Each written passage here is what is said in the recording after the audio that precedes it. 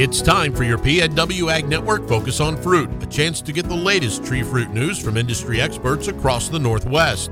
Chatting with Ashley Thompson with OSU Extension. Ashley, I understand you guys at OSU Extension are trying to get a better understanding of how X disease spreads among cherries.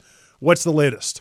Yeah, Glenn. So we've been really focused on X disease for the past several years, as you're probably very well aware, especially in Washington and in Oregon, where we have a little less X disease, but we still are finding it in the orchards. And we really want to have a better understanding of what's happening, how is it spreading, and what can we do to prevent the spread. So some things that we're looking at this year, we're trying to get a better understanding of how are trees coming to the orchard infected with X disease, or is it spreading predominantly through root grafting when you're planting these new trees? Or the third option is leafhoppers. Are leafhoppers moving it? And are those leafhoppers moving it back and forth between trees or weeds? What's going on? And we've been working really closely with Scott Harper's lab at WSU to understand the weed pressure, what kind of weeds we have here that are infected with X disease. And we're going to continue working with him on that. We're also working with Dr. Kelsey Kalimba's lab to help her look at different rootstocks and see if there are rootstocks we can find that might be more resistant to X disease. With X disease, the first thing to keep in mind is that trees don't show symptoms for at least 3 years.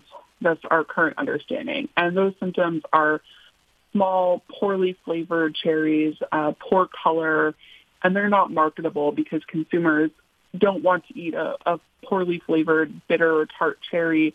So we have to understand how it's spreading, and that's been difficult because it has been spreading very quickly, and it's been spreading more quickly than it ever has in the past.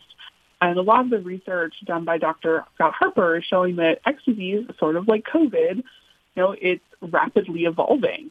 We have more strains, sort of like COVID again, where we went through Delta and Omicron and all of those variations. We know that there are 3 different strains of X disease.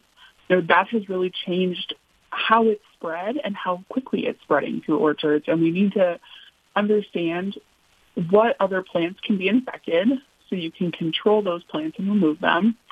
And you also need to understand the vectors, the leafhoppers. And before the X disease outbreak became a really big issue in the Pacific Northwest, there hadn't been a ton of research done to really understand leafhoppers. For the latest tree fruit news around, visit pnwag.net and click on the Tree Fruit tab.